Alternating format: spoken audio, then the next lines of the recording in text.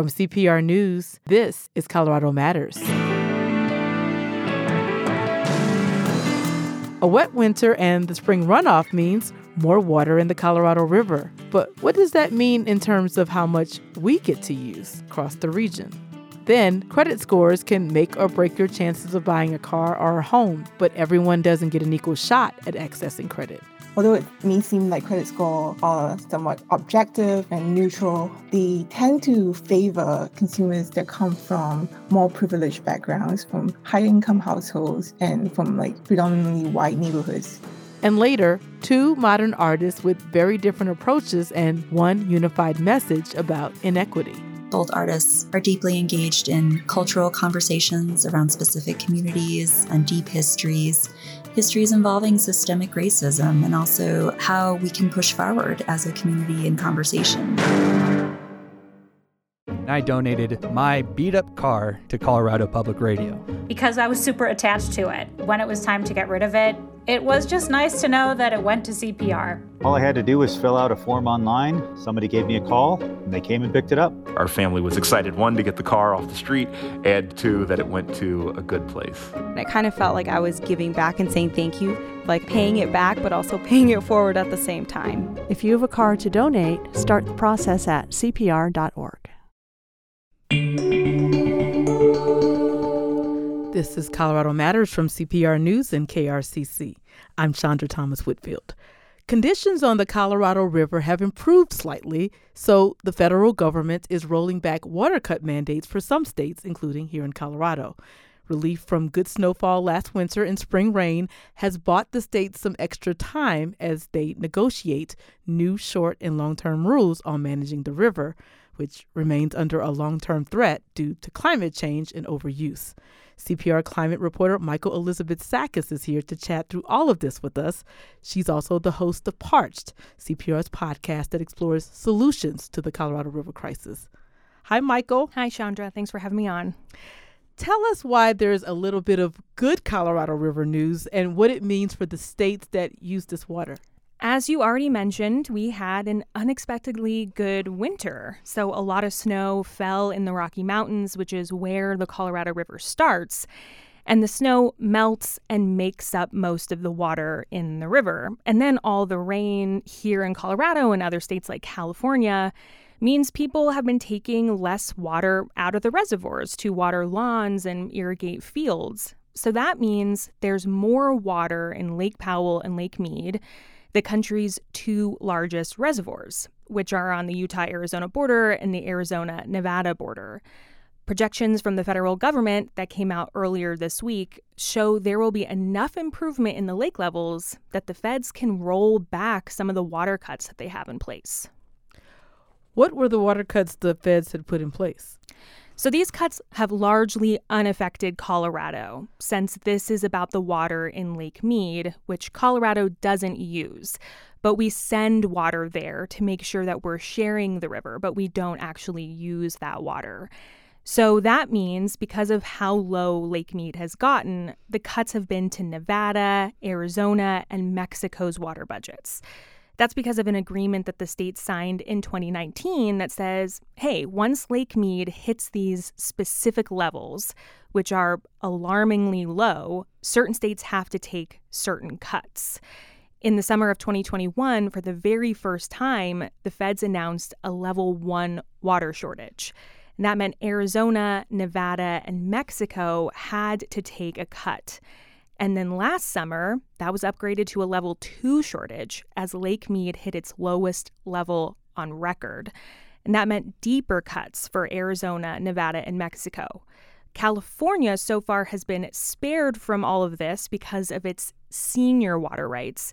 But if a level 3 shortage had been declared, like some were expecting in the next couple of years, California would have also had to cut its water use.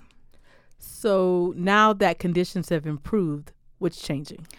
Because of improved conditions, projections of how much water will be in Lake Mead over the next couple of years, the federal government is returning to that level 1 shortage. So that means Arizona, Nevada, and Mexico will have to take less severe cuts in 2024 than they had to this previous year. The federal rollback seems to be offering some short-term relief, but states are going to have to still find ways to use less water long-term, right? Right. This is one good snow year, and that's going to mean there's more water available right now, but the states need to use less Colorado River water. Drought, climate change, and overuse of the river is what has brought both Lake Powell and Lake Mead to their lowest levels on record within the last year.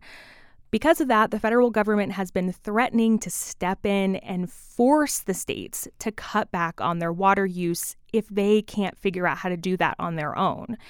In May, California, Nevada, and Arizona came together and produced a plan on how to cut down on their water usage through 2026. The hope is that will buy the states even more time to figure out better, longer-term management rules on how to keep more water in the river and in the reservoirs. What's the status of that plan to save water? The federal government is currently reviewing it, and it supposedly will be published later this year for public comment and review. But you said that plan would buy time through 2026. What happens after that? By the start of 2027, the states that share the Colorado River are expected to have a new set of rules on how to best manage the river in times of drought. That negotiation process started earlier this year, and a first draft of these new rules in the form of an environmental impact statement are expected later next year. Historically, the 30 southwestern indigenous tribes that also rely on the river have been cut out of processes like this.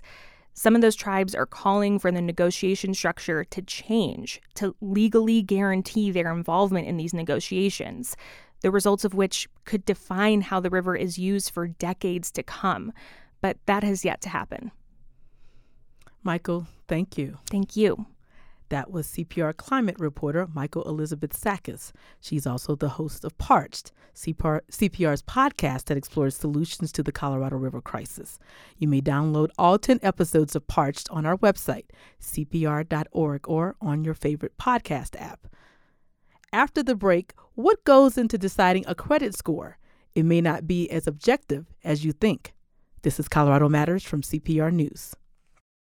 On the latest episode of Back from Broken, Colorado Public Radio's podcast about addiction and recovery, Katie Oluwatoyin, who founded a support group called the Sober Black Girls Club, shares her story. A lot of us, honestly, every week, we just would cry because it was just life-changing. Your voice gets so hopeful when you talk about the club. Find Back from Broken wherever you get your podcasts. Supported in part by CU Anschutz. You can have my credit card, baby, but keep your red hot fingers out from my heart, lady. I ain't got no credit cards to feature now, just hard as soul. Credit, debit, credit, debit, credit, debit. I'll pay my bills, keep paying my telephone bill. County makes your credit cards and you kick down. Today we're talking about credit. Credit scores have a lot of influence over whether we can afford to buy things like a house or a car or get a credit card. But new research finds that the way they're calculated isn't really fair to some consumers. This according to the Regional Federal Reserve Bank of Kansas City, which includes Denver.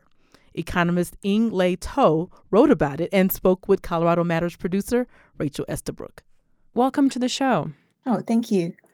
What was revealed to you in this research? What did it open your eyes to? Credit scoring systems do not actually create a level playing field. Although it may seem like credit score are somewhat objective and neutral, they tend to favor consumers that come from more privileged backgrounds, from high-income households and from predominantly white neighborhoods.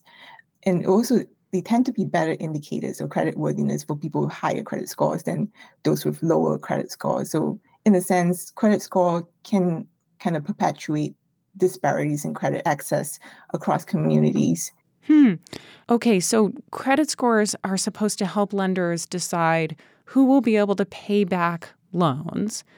But one of your major findings is that credit scores do not always accurately predict who will be able to repay. Why not? What are the scores based on? A credit score is basically derived from the number of credit accounts a consumer has, like what their credit limit is, the amount they owe, their repayment history, and so on. And the most influential factor that goes into the calculation of a credit score is a consumer's payment history. So whether you have a long track record of making payments on time would increase your credit score. And then the consumer's credit utilization rate. So this is kind of like the share of credit that you're using out of the total amount of credit you have available to you. So if you have a credit card, but you don't use it to the max, that's good for your credit score. Yes. Yeah. Actually, the lower, the amounts you have outstanding on your card relative to your credit limit, the better it is for your credit score. Like people who are in like the top credit score ranges are using like less than 5% of your credit limit typically. Wow, they use less than 5% of their credit limit. Yeah. Okay. Yeah. So one thing that as consumers we can do to keep our credit utilization rate low is by paying off our balances frequently. So don't wait till the end of the month. Don't wait till the end of the billing cycle. You can make multiple payments throughout the months that's going to keep your utilization rate lower. So the two credit scoring models are FICO and Vantage Score. And it really is based on your history with credit. So that sounds like it'd be really hard for someone who doesn't have a history with credit. And it's always seemed really wacky to me that credit scores don't take into account how much money you have in the bank, let's say, because wouldn't that help a lender figure out if you'd be able to pay a credit card bill?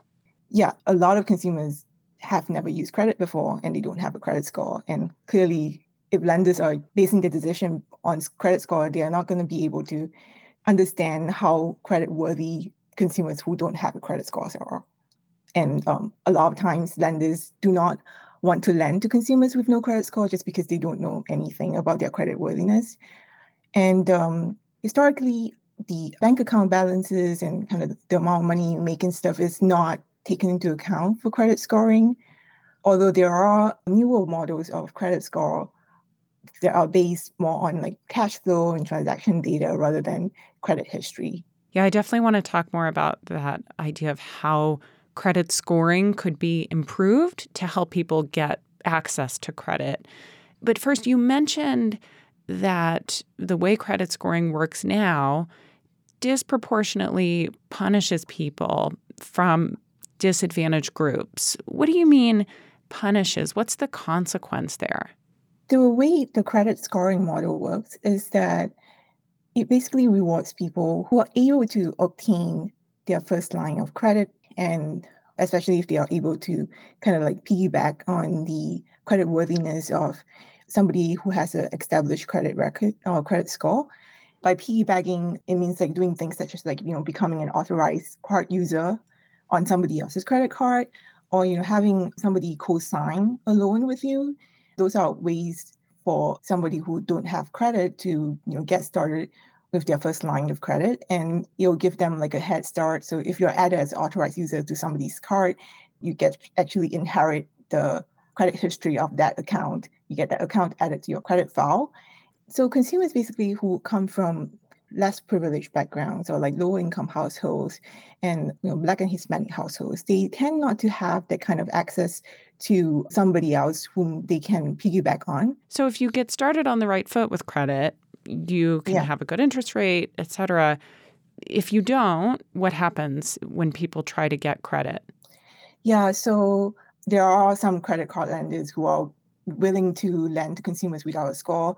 But the kind of typical scenario where consumers face some difficulty getting started, then there is like the kind of worst case scenario where some consumers actually get their credit history started because of negative events such as debt collection or bankruptcies. So in that case, these consumers who start off with all these negative events, they're going to have a lower credit score from the get-go.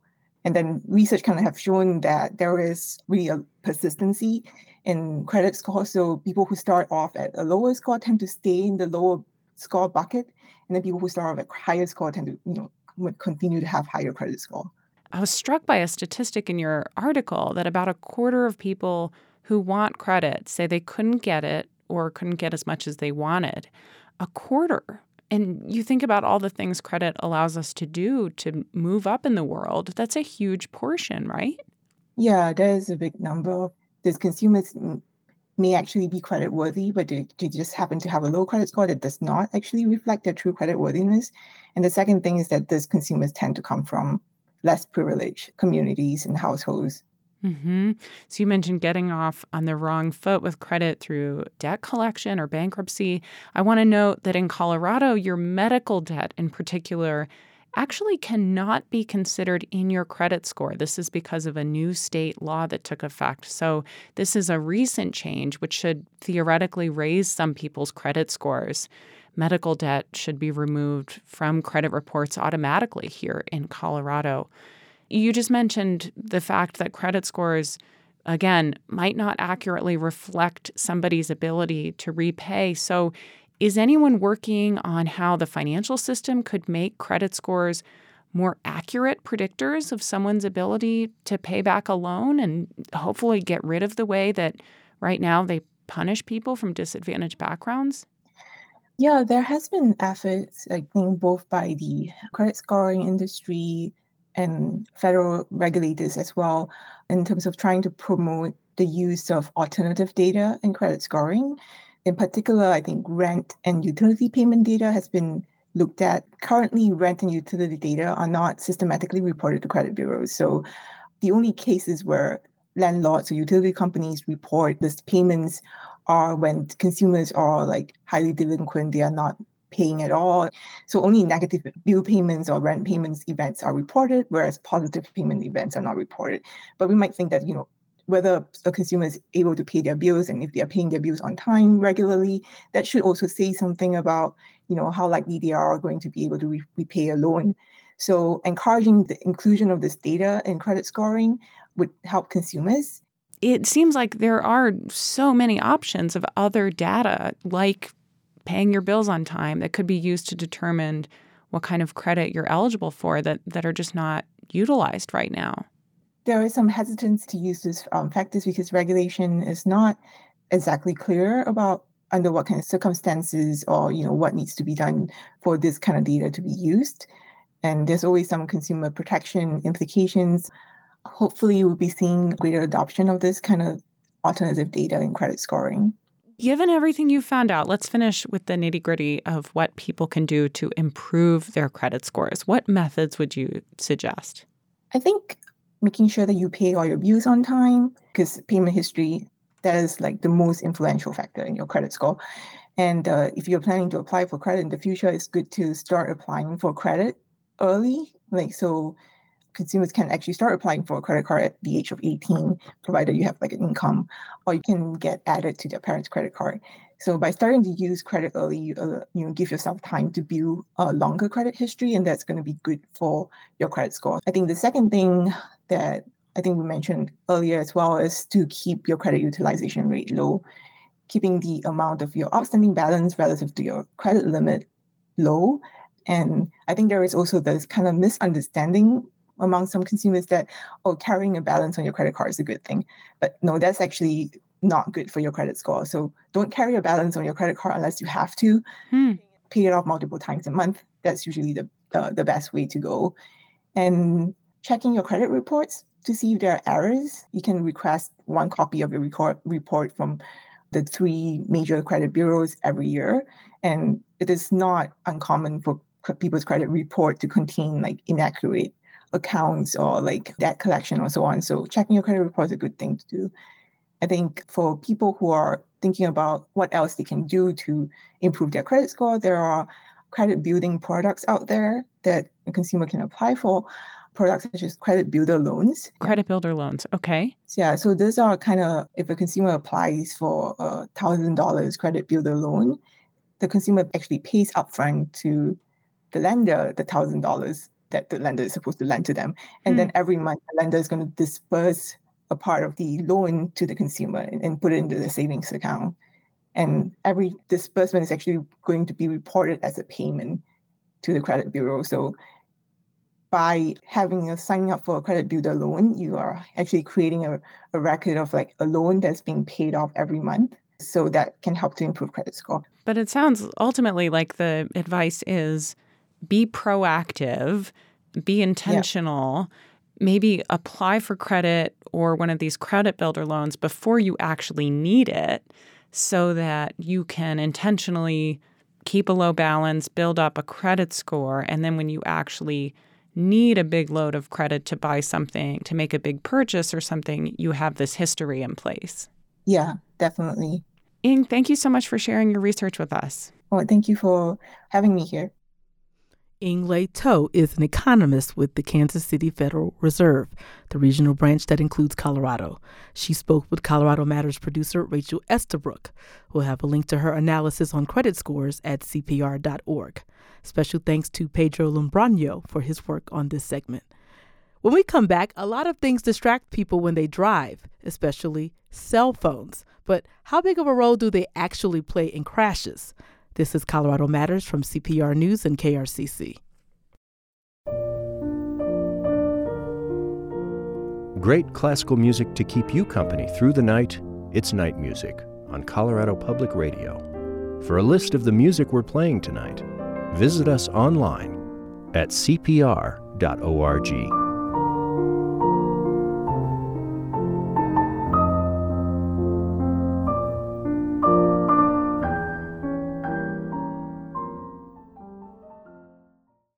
About half of all drivers in Colorado say they use a cell phone while behind the wheel.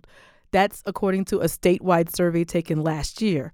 Experts say that habit is one factor behind a rising number of car accidents in our state. A listener wrote in to ask exactly how big of a problem is it?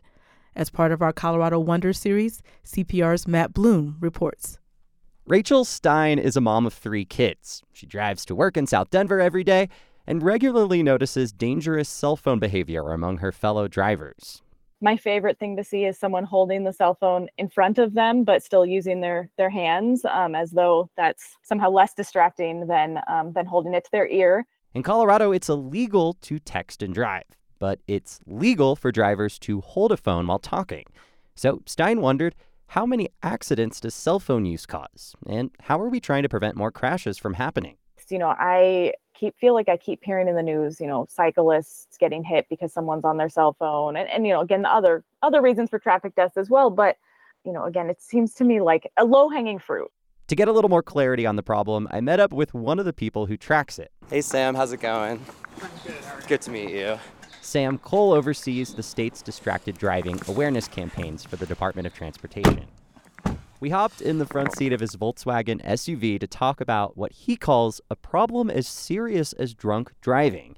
Cole says distracted driving causes at least 70 deaths a year and over 15,000 crashes. Well, we really have an epidemic of traffic deaths in Colorado. We saw more traffic deaths last year than in the state's history, and I think distracted driving has a lot to do with that. Law enforcement has tried to crack down, but the State Patrol says it only issued 138 citations for improper cell phone use in all of 2022. Cole says it's hard to enforce cell phone laws. I think those numbers don't surprise me at all. In fact, I think that the number of crashes that involve a distracted driver in the state are very underrepresented. If you're driving along and you take your eyes off the road and you hit somebody in front of you, you're not going to perhaps admit to the officer that's what you were doing. There have been efforts in the state legislature to pass what's known as a hands-free law, but they've been unsuccessful.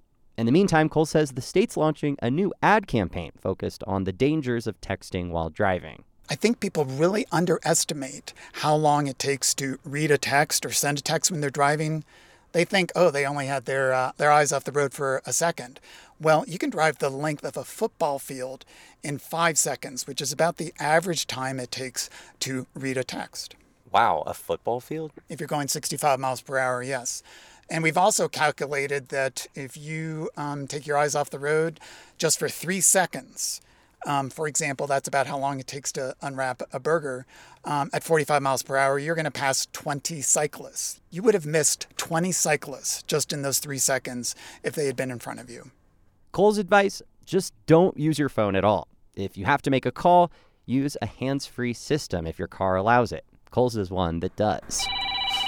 So we haven't started to move, but a call is coming in on my Bluetooth. I was going to suggest you take it, but in that case, take the call before you start driving, right? Because the temptation might be to answer the call and then start driving? Yeah. I mean, technically you can get away with talking on your phone, whether the phone is in your hand or you're doing Bluetooth. But really best practice is just ignoring those calls, ignoring those texts, and driving to your destination. With the call ignored, we set off from the parking lot. Cole says driving can still be fun and safe. You can chat with the passenger if you keep your eyes forward, and even put them to work, changing the AC or putting on some music. Anything that keeps you, the driver, focused. Here's the Beatles channel. That sounds good. Thank you, Matt, for being my co-pilot. Happy to do it.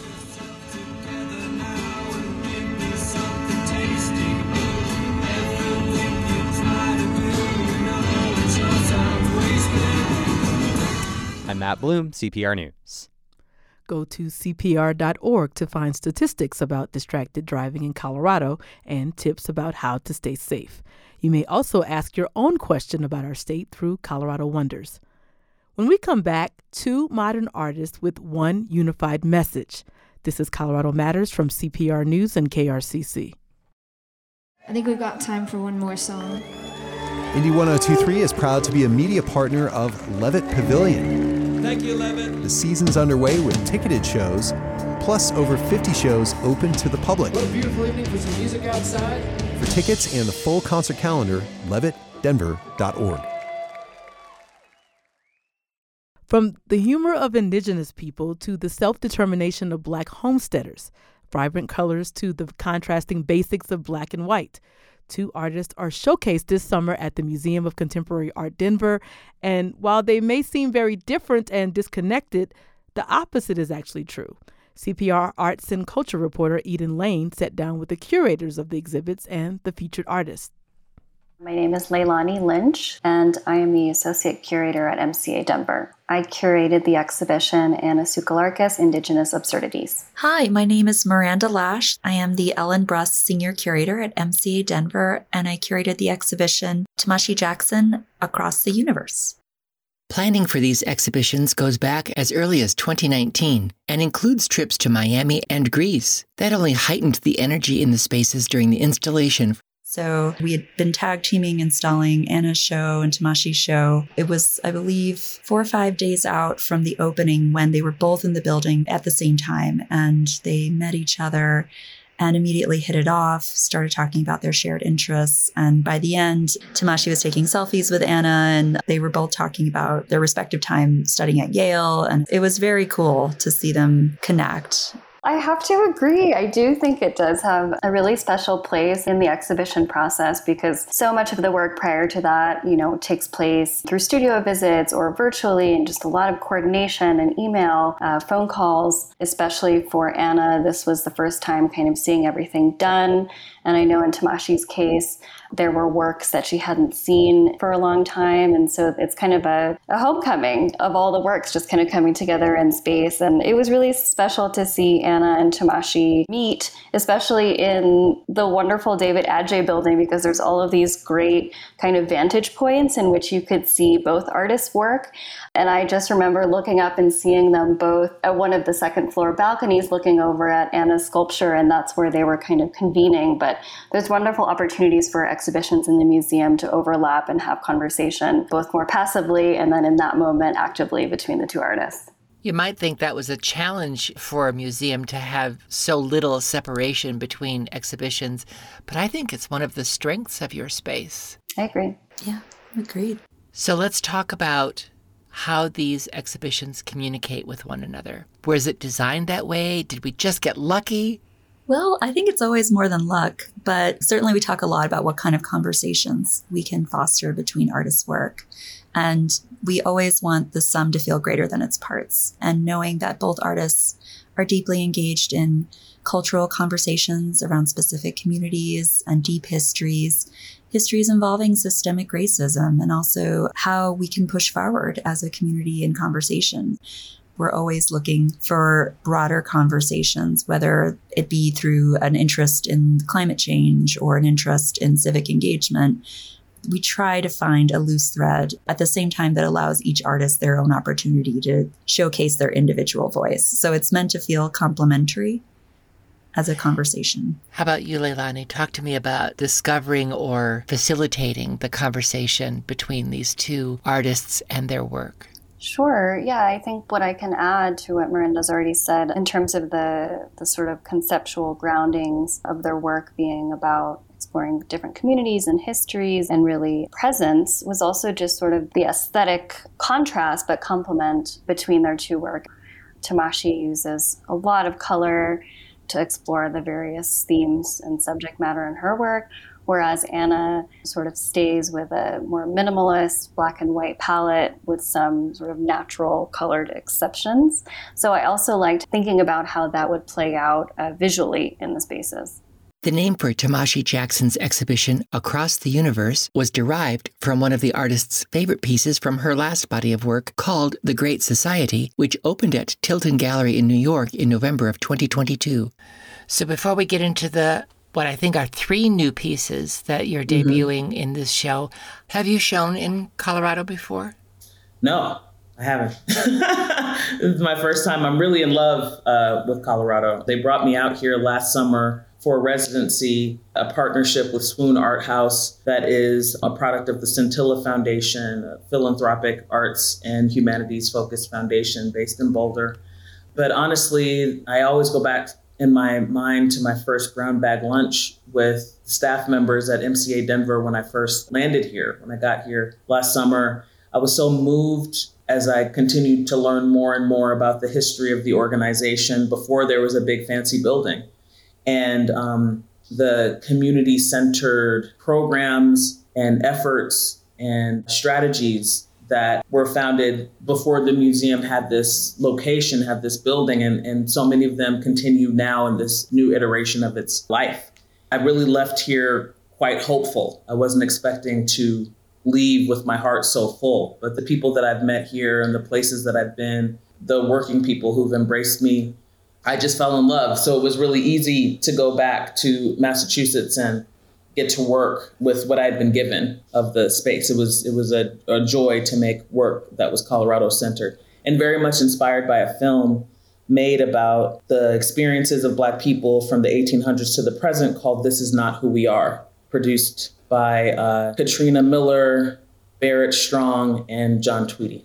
Tell me about creating pieces specific to Colorado, because if you haven't been here before, where did you draw your inspiration? I know you said from the film, but that's where you get the ideas. How about the visual language that you used? Oh, well, that's been growing inside of me for quite some time. I've been trying to figure out how to embed works of art, of visual art, with narratives of public concern. I was influenced growing up in Southern California and Northern California. I was greatly influenced by the muralist tradition that just washed all the cities that I cared about in painting. Large scale painting in the built environment, visualizing people's stories back to ourselves. I had an opportunity to be mentored in the Bay Area by master muralists, Juan Alicia, Susan Cervantes, and also Manuel C. Montoya. And it was just very alive in the Bay. So this is the late 90s. And a lot of rich history was still just like walking around, including my grandparents. And I went there to go to art school at the San Francisco Art Institute, one of the nation's oldest art schools that was founded in I think it's 1847. And I deferred. I deferred so that I could learn how to paint murals and learn how to be an art educator. So it kind of like stayed with me, like this desire to ask questions and to visualize complex answers from the public is something that I trace back to all of this. It's kind of just who I am. Can't really shake it.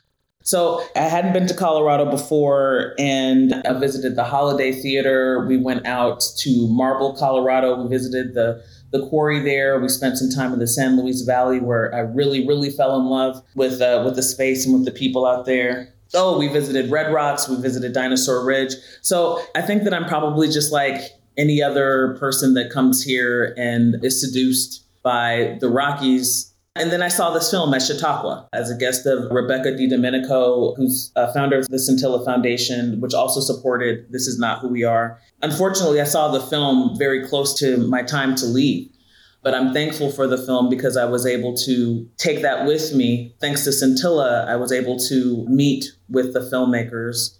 Thanks to MCA Denver, I had research assistance from a brilliant young woman, Florence Blackwell, who's studying to be an art historian.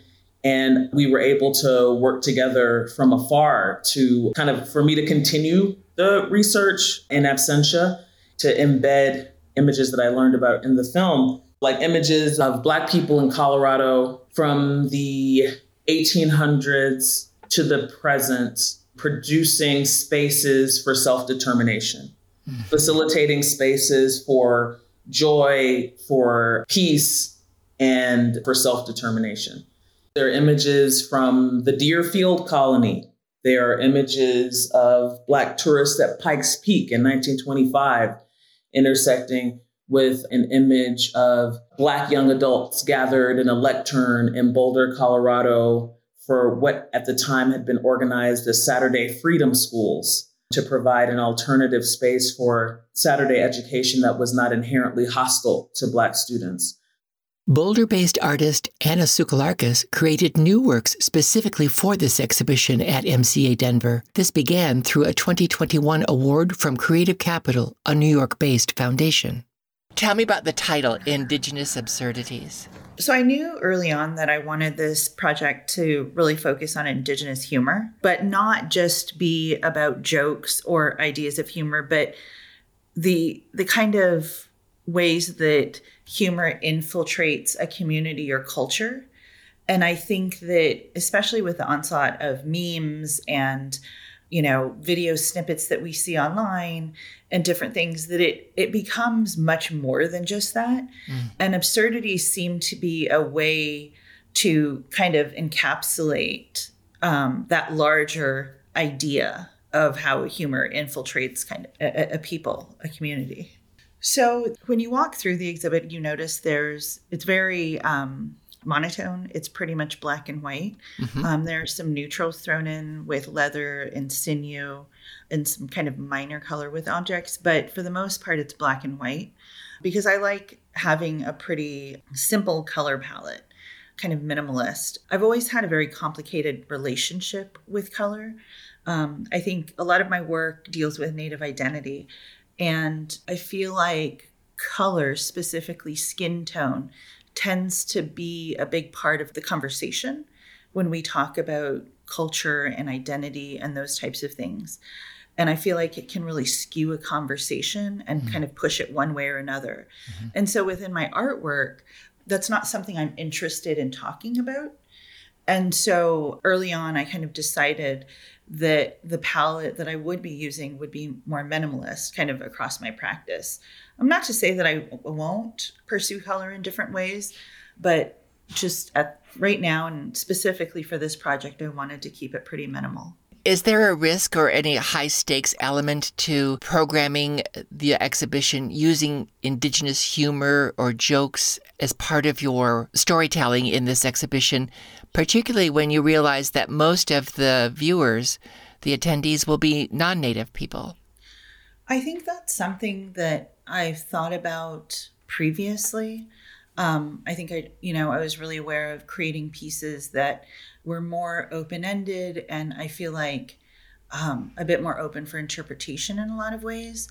And there are pieces and phrases, because there's a lot of text in my exhibition, that is very specific within Native communities. And I decided I wanted to keep that. I think there are definitely entry points for people from, any background, but I wanted to have those specific moments where I'm connecting directly with a Native audience, and to have those moments where, I feel like this is for you. I made this specifically for you. And when they giggle or when they laugh or have a little chuckle, that just lights up my life. because that's the thing, is that there's so much work out there that's not for us, that I think I was much more aware of kind of creating it specifically for a Native audience, but to have, still kind of some broad moments for everyone. That's one of the things about all good art, telling the truth, in that the more specificity that the artist takes, the more universal it becomes in a way. Mm-hmm. Yeah. Do you find that to be true, that the specificity makes it more accessible or at least more honest for anyone who happens to be watching or taking it in? I think it does. I think there are ways and kind of phrases that I use within the pieces that definitely have dual meanings and could be interpreted a number of different ways. And so I feel like while there are some things that are very specific, it could mean something to a non-Native audience, but it also means something completely different to a Native audience. And just kind of walking through the galleries with people in the past couple of weeks, like right before the opening and, during the opening, I was able to kind of see that. And it was really exciting to know that people were connecting with the work in different ways. And it was, I think, just as enjoyable. What's the impact or meaning for you to have this particular exhibition so close to home for you? I think when I first came up with the idea for this project, back in like around 2019, I think, I didn't have a place in mind of where I wanted to show it. I was actually living in Washington, D.C. and had been living there for well over a decade. But when the opportunity came, like I said, at MCA Denver, it just seemed so perfect. This kind of nexus of, the Mountain West, a place that is central to tons of different tribes, to different Native communities, a real crossroads in a lot of ways. It immediately, was the best place I could possibly think of. And I feel so grateful that I'm able to share this exhibition in such, an iconic place like that highlights contemporary art, but also is central to much of kind of Native peoples and Native communities out West. So, of course, we know that Colorado is also Native land. Can you talk about your connection to your heritage, if you're comfortable doing so, telling us a little bit about that? Yep. So I'm Navajo, Creek, and Greek. I was born in Lawrence, Kansas, grew up between Kansas and New Mexico, going back to visit my family all the time, and then finally graduated from high school in Taos, New Mexico. But all while growing up, I was also very aware that I was Greek, that my family comes from the island of Crete in Greece. I think it was starting in 98, I started going to visit my family. I was the first member of my family on the American side to go back to Greece in over half a century and really, reconnected with them. These aren't distant relatives. These are my dad's first cousins. And so spent pretty much every summer with them up until I had kids. And, we're going again this summer to go visit them. So that connection's really strong and very much there.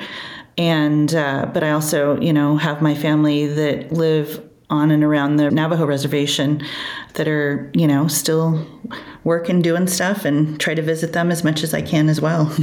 What can an organization like MCA Denver or any arts organization do to provide better access for Native peoples to work that's about them, that's on display in these institutions that may not always feel as welcoming?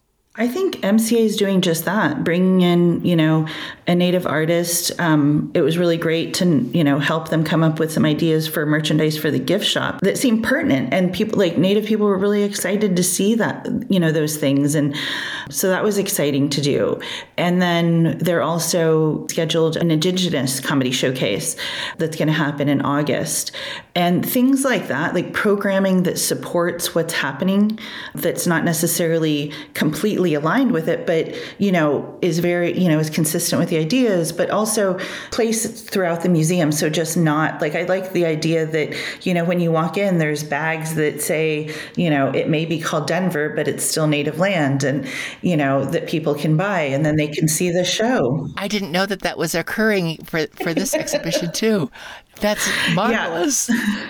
So and all of my proceeds, all of my profit from the bags will go directly to Colorado Native Org, which is a local cultural arts organization that runs out of the Red Line Center in Denver. And so I'm really excited to take what these opportunities that I've been given and give back directly to an organization that hosts classes to teach beadwork and craft, different craft techniques and singing to local Native people. And so I think helping create that direct line of support in a community and specifically helping Native organizations and Native people is ideal. And I feel like that's happening. And I'm really excited about being able to be a part of that. What do you hope is the takeaway for anyone who comes to see this exhibition this time? I think one of the biggest takeaways I hope people will leave with is that Natives can be ridiculous and goofy. That, I feel like we're starting hopefully in mainstream with, TV shows that are out there and different, things that are happening that are much more mainstream.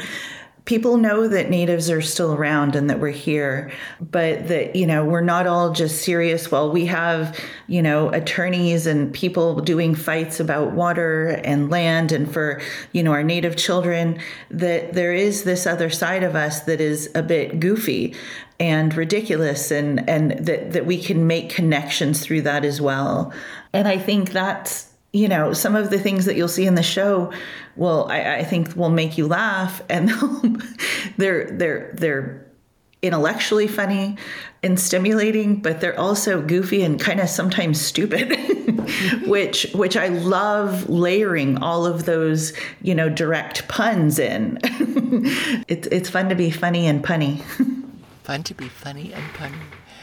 What is it that you are hoping you have a chance to say that you're not normally given space to say? I think that Native people, just like any other people that you kind of meet and get to know, are very complex and contradictory. And I think being able to share that with my community of kind of central Colorado, the Front Range, is really important to me. It's something that I'm really excited about, that this layering of Indigenous humor that I'm able to share with people, like I said before, is not, it's just not one-sided. It's layered with ideas of decolonization, of racial, relationships, of tribal relationships between tribes. It's, there's so many different ways to kind of look at these different ideas. And I think that when people come in to see the work, they'll notice those things, that, oh, wow, Native humor isn't just this one thing. It's actually all of these different things. And I can look at it from all these different ways. And I'm excited to share that. And I think that's something that we don't necessarily hear from Native artists, or we usually don't get asked. It tends to be like the political side of something, or the serious side, the stoic side of something. And to realize that we're multifaceted people that are able to kind of create allegory and illusions within our work, just like any other, complicated artwork and complex artwork. And so those are the things that I hope people ask about and that they want to learn more about. Both exhibitions, Tamashi Jackson, Across the Universe, and Anna Sokolakis, Indigenous Absurdities, run at the Museum of Contemporary Art Denver through Sunday, September 10th. I'm Eden Lane, CPR News. You will know it is time to turn the page when you hear the chimes ring like this. We've chosen the next book for Turn the Page with Colorado Matters. Go as a River is set in a real-life Colorado town that was gradually evacuated, then flooded to make way for a reservoir. The author is Shelley Reed of Gunnison. Well, I think it's a little piece of Colorado history that a lot of Coloradoans aren't even aware of. Blue Mesa Reservoir, as the largest reservoir in Colorado to so many people, is just this absolutely beautiful lake. But knowing the history and knowing there are actually 3 towns at the bottom of that beautiful lake really give it, to me at least, so much more interest and historical depth than most people are aware of. So I wanted to tell that story. Her displaced characters are peach farmers wondering what their future will hold. Go as a River is also about the displacement of indigenous people. Pick up a copy and read with us. Then join my co-host Ryan Warner on September 13th in Grand Junction. We'll record an interview on stage with author Shelley Reed. Details and tickets are available at cpr.org/turnthepage.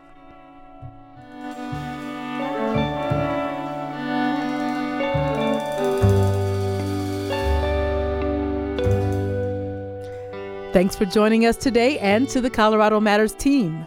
Tyler Bender, Carl Bielik, Anthony Cotton, Pete Kramer, Andrea Dukakis, Rachel Estabrook, Michelle Fulcher, Matt Hers, Tom Hess, Michael Hughes, Chris Ketchum, Pedro Lumbraño, Shane Rumsey, Ryan Warner. And I'm Chandra Thomas Whitfield. This is CPR News and KRCC.